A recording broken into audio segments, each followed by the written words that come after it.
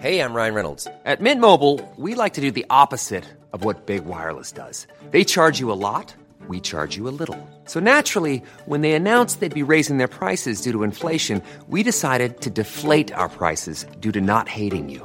That's right. We're cutting the price of Mint Unlimited from $30 a month to just $15 a month. Give it a try at mintmobile.com/switch. $45 up front for 3 months plus taxes and fees. Promo rate for new customers for limited time. Unlimited more than 40 gigabytes per month. Slows full terms at mintmobile.com. Up next, film star, comedy star, stage star, the man who has brought wit, warmth and soul to hosting the world's longest running chat show. All right, now, ladies and gentlemen, we want to welcome a man from Dundrum, County Down. Let's have a welcome from Paddy Kielty. Paddy Kielty, how are you? John Daly, I mean, One Direction and Gay Byrne, it doesn't get any better than that as an intro. It doesn't. It's a big intro, and deservedly so. We had Eamon Holmes, and I want to pass this on to you. We had Eamon Holmes on this show earlier in the week, and he just interrupted the interview. He said, do you know what, John? He said, do you know what? We need to just mark how well Paddy is doing on the Late Late Show. And it's the gig we all wanted. Paddy's doing it, and he's doing it brilliantly. So well done to you. How did you feel when on the first night you're standing behind the curtain and you heard that intro? Yeah, I could tell you that, John, and you would be taken off air by about 10:55 if I told you what I was really thinking. No, seriously, genuinely, what were you thinking?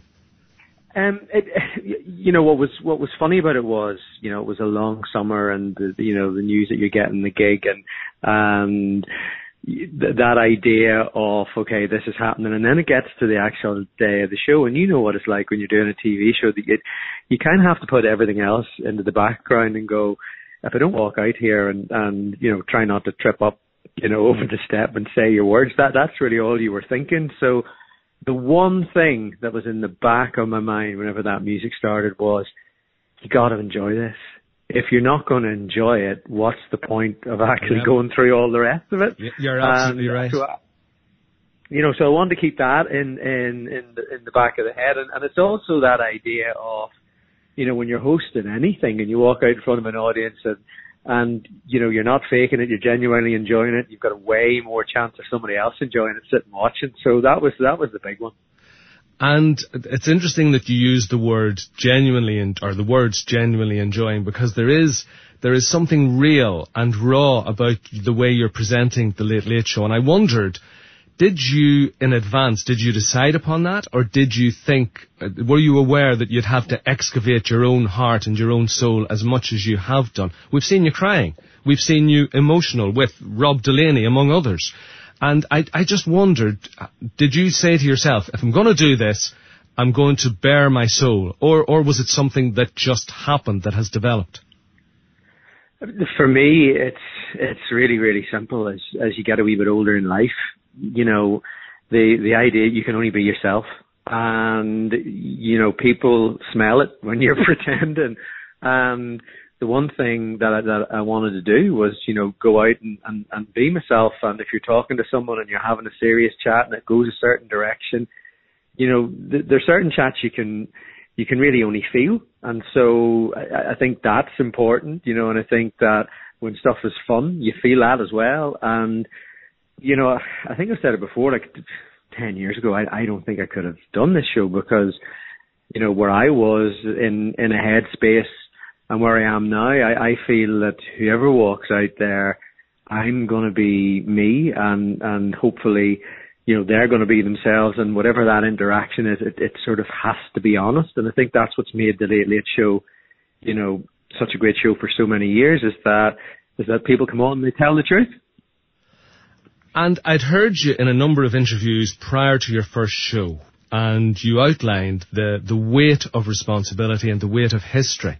And I wondered now, since you've done it for 4 weeks now, 5 weeks, do you feel more comfortable with that? Do you feel that it's a suit that fits you now?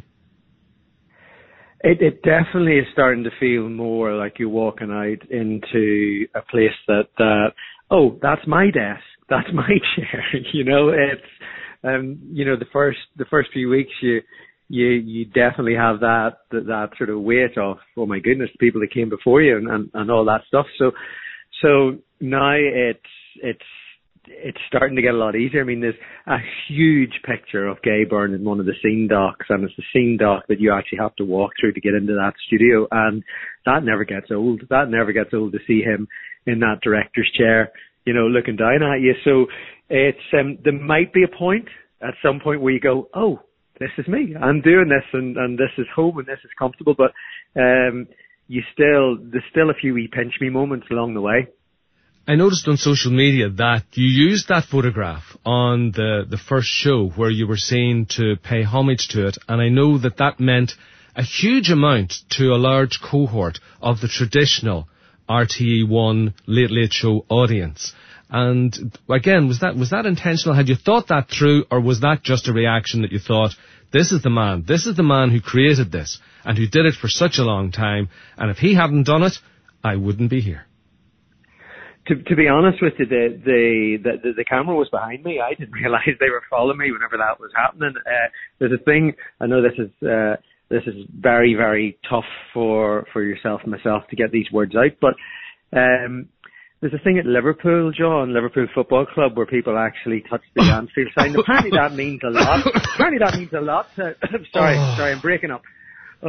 Apparently that means a lot to a lot of Liverpool fans, and so yes. For me, that was just after the show and it had gone okay, and I just wanted to go thanks, because you know, I knew that if I didn't let myself down, I wouldn't be letting him down. People know you as a comedian. They now know you as a film star, and they know you as a stage star.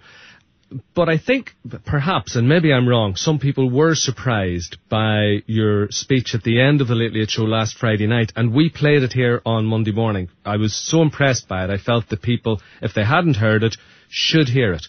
And again, is it the fact that the environment you're now working in and living in, that requires you to have an opinion, to reflect the view of the people of Ireland, to reflect the temperature of where people are? I think, again, it just goes back to being honest. I think that, you know, whenever you look at what's going on around the world, you can really only talk about those based on the experiences that you've had. And I think that when you look at what's going on in the world at the minute, and, you know, it's been going on for a year, and, you know, Ukraine and different places, sometimes I think that, you know, when you're from here, we forget how far we've come, and we forget that there were days that we didn't see an end to it. And, you know, thankfully there's an entire generation living in Northern Ireland that, no, I wouldn't say take for granted what we have, but they didn't have to live through what a lot of people had to live through to get to it. And so sometimes when you see other places in the world that you don't think you've got anything in common with, I think we have to sometimes, you know, take stock of ourselves and go, actually, no, things weren't good here, and we managed to find a way out, and it didn't look like we were. So it's not so much that you feel a responsibility that you have to talk on behalf of anybody else. I think it's just that thing of when stuff goes on in the world, your brain maybe goes to places that, you know, you've been through yourself, and so that was all that was, really. Let's move on to the film world. You're a film star. Ballywalter has been in the UK and Irish box office for how many weeks now? Is it 3 or 4 weeks? You're a top movie star. I think it's 4 weeks. Yeah, 4 weeks. Look, you know, for our wee film, you know, we shot out in Ballywalter, and we shot it, you know, a couple of years ago, and small independent films tend not to get into the cinema now because you have these lovely big blockbusters and cartoons and Marvel and all that sort of stuff. So for us to even just get 1 week in the box office, and the box office sort of works that if people come to see it, then you get a second week, and if they still keep coming, you get a third, the fourth. And so the idea of that just being, you know, I used to go to school in Downpatrick and used to pass the cinema in Downpatrick, you know, at 16, and you would have gone to the cinema to see these movie stars. And so, you know, to be getting messages from people going, I saw that film of yours, I was in Downpatrick there, and I went to see it. That stuff, just like the grin on my face, even just talking about that idea that, you know, 15, 16-year-old me, passing the cinema in Downpatrick, and the idea that you'd be on a big screen somewhere, it's fantastic. It like big smiles. Who were the names that you were standing looking up at on the cinema wall in Downpatrick?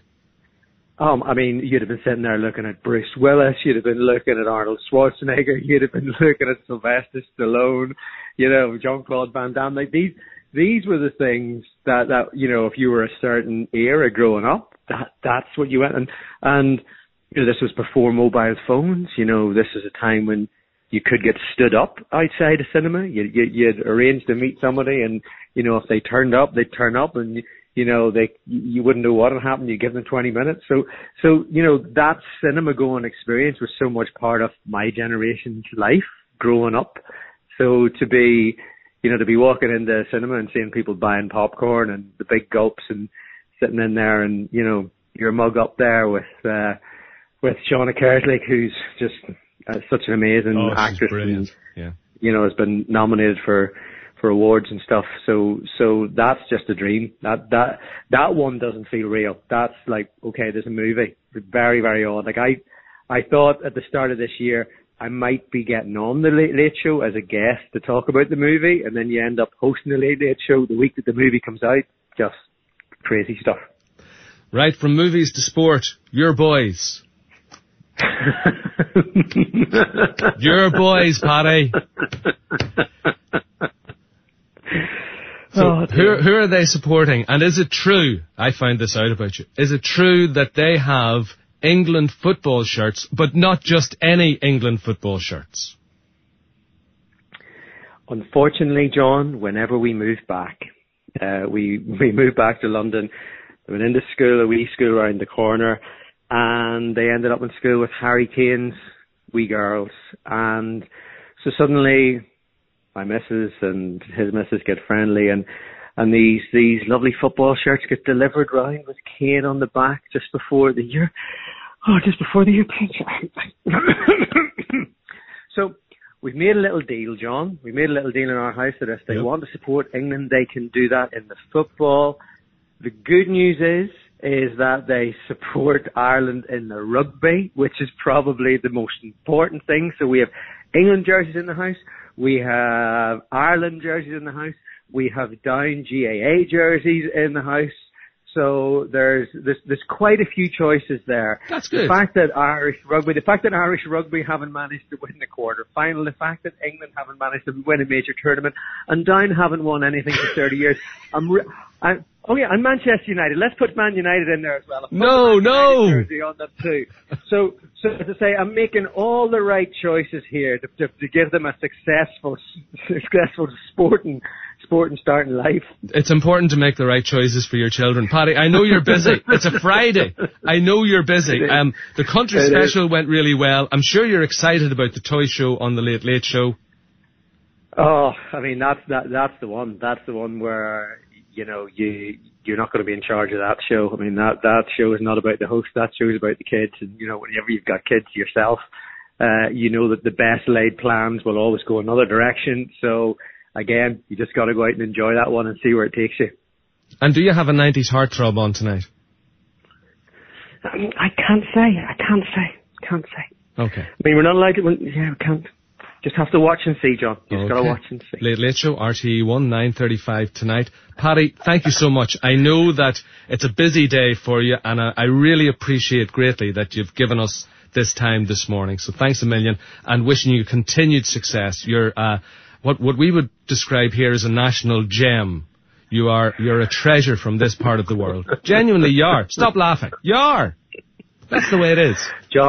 John, I'm blushing here. We both know that's not the truth. Whenever I see you next, there'll be a pint for you for telling those lies. Paddy, good luck tonight and continued success, and well done on hosting. Cheers, John. Hosting brilliantly the world's longest running chat show. Take care. Lovely to talk to you, fella. You too. Lovely to talk to you. Lots of love. Bye bye.